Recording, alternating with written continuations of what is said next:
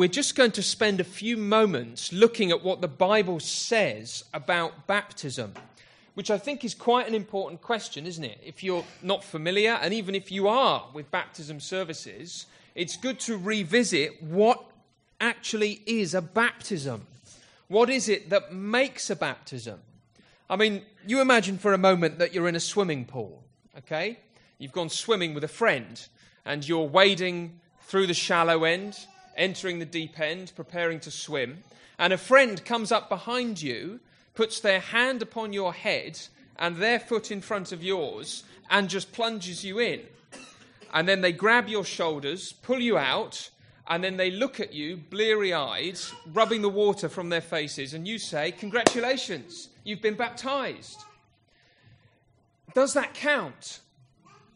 What would you do in that situation? You could either start some kind of aquatic war and decide to replunge them and baptize them in response to what they've done. What would that count as a baptism? I think even those of us who might be very new to the idea of Christian baptism would be suspicious of that. I think you would say, that doesn't count. That's just a strange, aggressive dunking. How can that be a baptism? But okay, what would need to change in that situation in order to make it a real baptism? Is it the water that's the problem? We can't have general swimming pool water for a baptism. We need to have special religious water that's been sanctified or prayed over in some way. We need that kind of water. Or is it the building that's the problem? It's no good trying to call it a baptism in a swimming bath filled with all kinds of other people.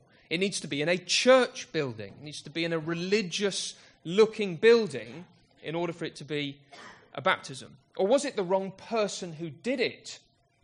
It's just a mate. What right have they got to baptize someone? Ought it be someone religious, kind of priest or something? Do we need someone like that in order to make it a baptism?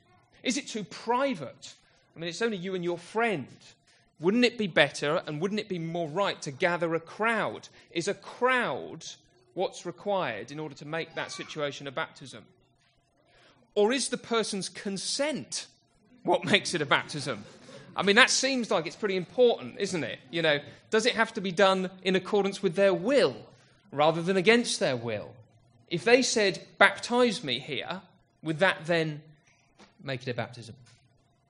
So it's not on the surface that easy, is it, to work out what actually is a baptism? And I want us to try together to answer that question by thinking about baptism as 3 acts, or 3 acts to do with baptism. The first thing I want us to see is that baptism is an act of God. So before we even get anywhere near this water, we need to know that baptism is about something which God has already done in history. Secondly, we need to know that baptism is an individual act. It is about Aidan and Naomi. It is about how they have come to participate in the promises of God as individuals. And thirdly, we need to know that baptism is a church act. In other words, it is about the individuals, but it's not just about the individuals. It's also about the people of God. And to help us look at all those different things, we're going to read Romans 6, 1-4. Hopefully that's going to come up on the screen.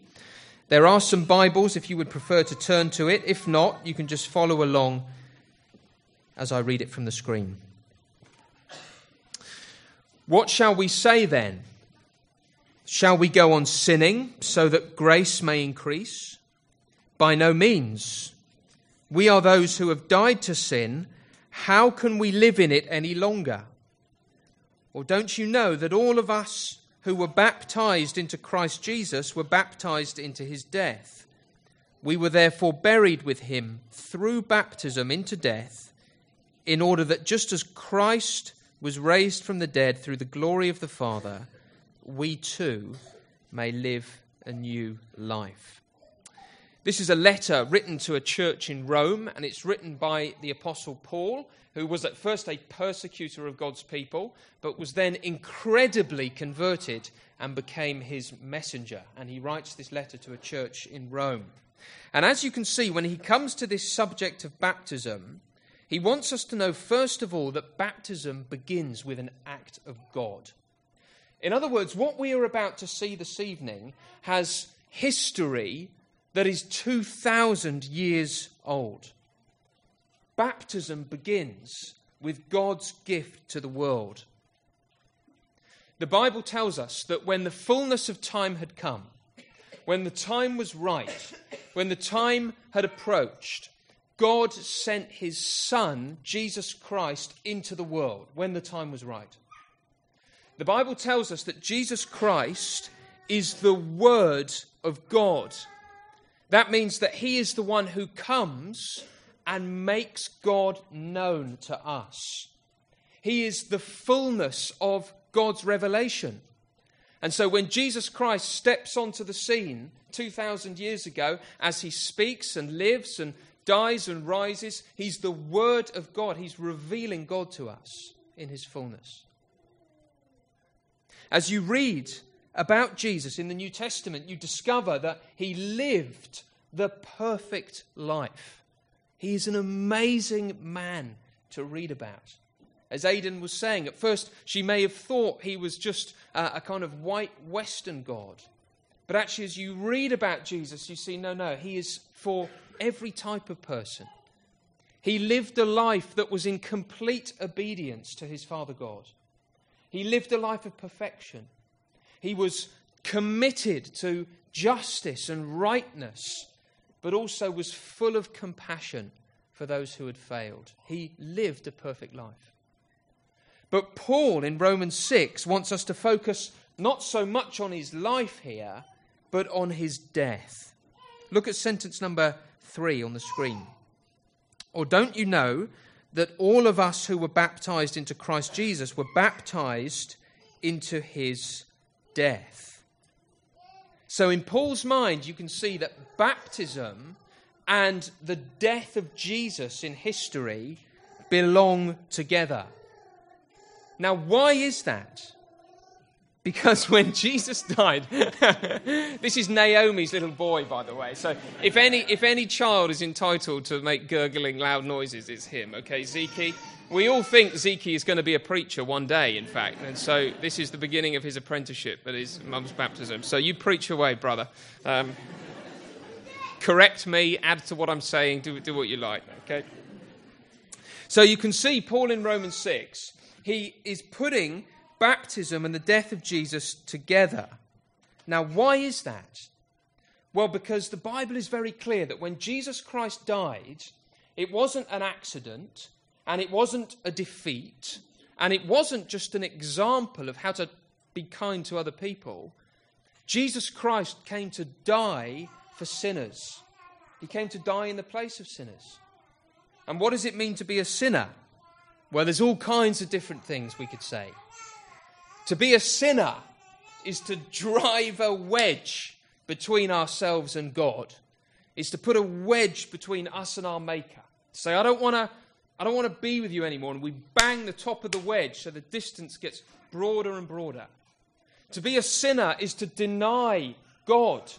Is to deny him in his glory and his word and his greatness. To be a sinner is to write a divorce paper and to present it to God and say, I want a divorce with you, my Maker. I don't want to live in fellowship with you, and I don't want to listen to you. To be a sinner is to make a terrible exchange. It's to take your Creator down to the pawn shop and sell him and exchange him for something else which you think is more valuable. To be a sinner is to break the law of God. I am guilty of all of those things. So is everyone in this room, and so are Aidan and Naomi. To sin against our Maker in those ways is the greatest crime that we could imagine. It is worthy of the greatest punishment that we could imagine, because God is the greatest being that we could imagine. But baptism points to an act of God in history which is good news for sinners. Very good news for sinners. The world is full of bad news, but the Bible gives us good news for sinners. Have a look at sentence 3 again.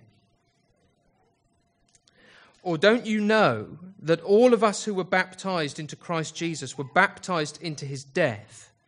We were therefore buried with him through baptism into death, in order that just as Christ was raised from the dead through the glory of the Father, we too may live a new life. Jesus Christ died for sinners so that we might die to sin, so that we might leave sin behind if we trust in him. That is what was happening on the cross. Jesus Christ, the perfect, obedient Son of God, who had done no wrong, went and hung in the place of execution, bearing our sins upon himself, taking the sins, the wedge, the denial, the divorce, the terrible exchange, the law-breaking of each one of us upon himself. So that if we trust in him, his perfectness can be counted as ours. So do you see in a moment when Naomi and Aidan get plunged down into this lovely warm water, it points us to an act of God in history. Jesus Christ died and was buried for sinners. Without that act, baptism loses its meaning. But again, that is only half the story. Because when Naomi and Aidan come out of the water, they will remind us of part 2, the resurrection of Jesus from the dead. And can I say, part 1 of that story without part 2 is an absolute disaster. I mean, you imagine if we did half a baptism this evening. If we got Aidan into the pool and Naomi after, and we did the first half of this historical act, we held them under, but didn't bother to bring them up again. Suddenly a joyful ceremony becomes a murder inquiry, and rightly so. It would be rather foolish given the amount of witnesses in the room. But it would be a disaster. And so it is with the act of God in history. It would be half a gospel. If Jesus Christ died on a cross for sinners like you and me, but didn't rise from the dead as he promised, he hasn't paid for the sin of the world. The wrath of God has not been satisfied. There is no resurrection life. There is no hope for his people after the grave. It is infinitely more disastrous even than half a baptism. But praise the Lord, that is not the case. On the third day, as he promised, God raised Jesus from the dead. Sin is paid for. If you trust in him, it can be wiped away even on this evening. And the hope of eternal life is available to all who turn to him. And so when Naomi and Aidan rise up from this water, they are saying to us, friends, look at history. Look at the act of God. Jesus Christ is risen from the dead. Firstly, baptism begins with an act of God. Secondly, baptism is also an individual act. So let's have a look again at Romans 6, 1-4, and try to think of it from that perspective. What shall we say then? Shall we go on sinning so that grace may increase? By no means. We are those who have died to sin. How can we live in it any longer? Or don't you know that all of us who were baptized into Christ Jesus were baptized into his death? We were therefore buried with him through baptism into death, in order that just as Christ was raised from the dead through the glory of the Father, we too may live a new life. You see, why do Naomi and Aidan want to be baptized before you this evening? Because the Holy Spirit has enabled them as individuals to trust in Jesus. For Naomi, that happened many years ago when she was just 4 years old to begin with, and for Aidan more recently. But the same thing has happened in both of their lives. And that is why we have testimonies at these events. We want to hear their stories as individuals of the way God has worked in their lives. And it's wonderful to hear, isn't it? Aidan, thinking to begin with that the Christian faith just belonged to one particular part of the world, but coming now to see that Jesus is the Saviour of all nations.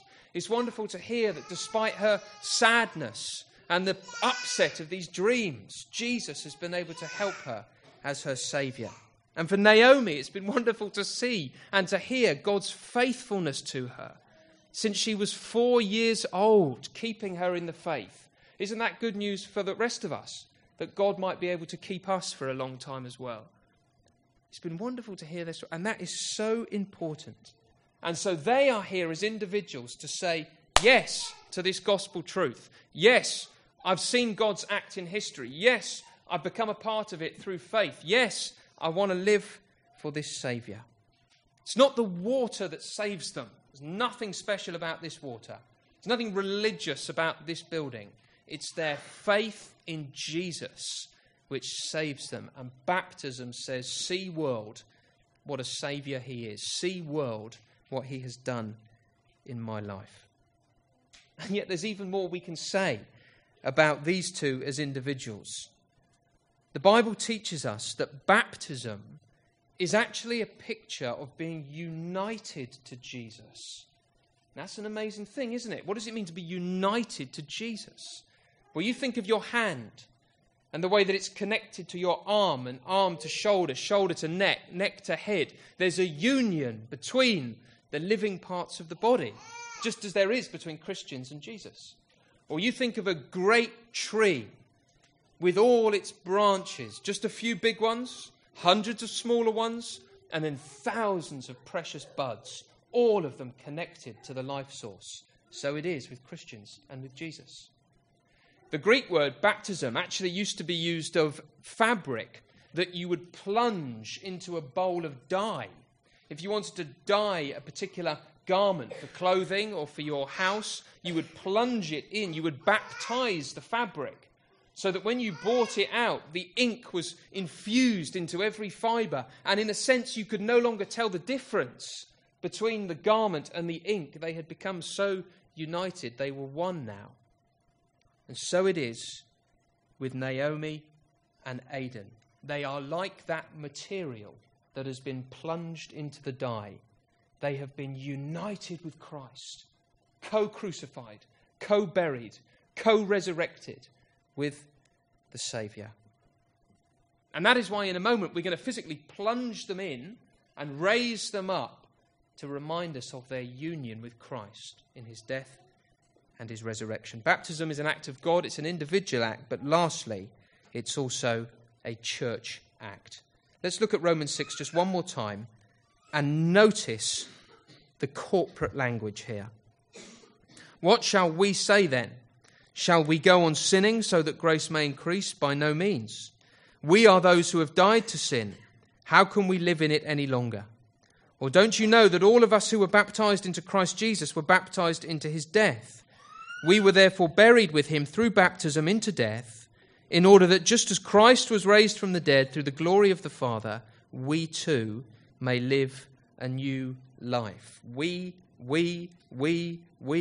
us, those, we. The individuals are important, but baptism means belonging to Christ. What was he saying there? We. Zeke, you've got it. I mean, just come and take over, brother. I mean, that's when you know your points are simple enough, isn't it? When Zeke can repeat it, you know you've got a simple enough point there. Thank you, brother. It's all about Christ and his people, in other words. As I quoted at the beginning, Matthew 28:19, Jesus says to the disciples, all authority on heaven and earth has been given to me. Go, therefore, make disciples of all nations, baptizing them and teaching them. Jesus wants us to see that being baptized belongs to being taught. There is a life that follows baptism. And so this is why when someone wants to be baptized in this church, we don't say, well, why don't you crack on by yourself this evening? I'm sure your bathtub is big enough. You can do it by yourself. We want to gather the church. We want to hear stories. Even the phrase, I want to be baptized, implies someone else has got to be involved. And that is why in a moment, Naomi and Aidan will speak in the water. Some of the church elders will speak, and we will all speak.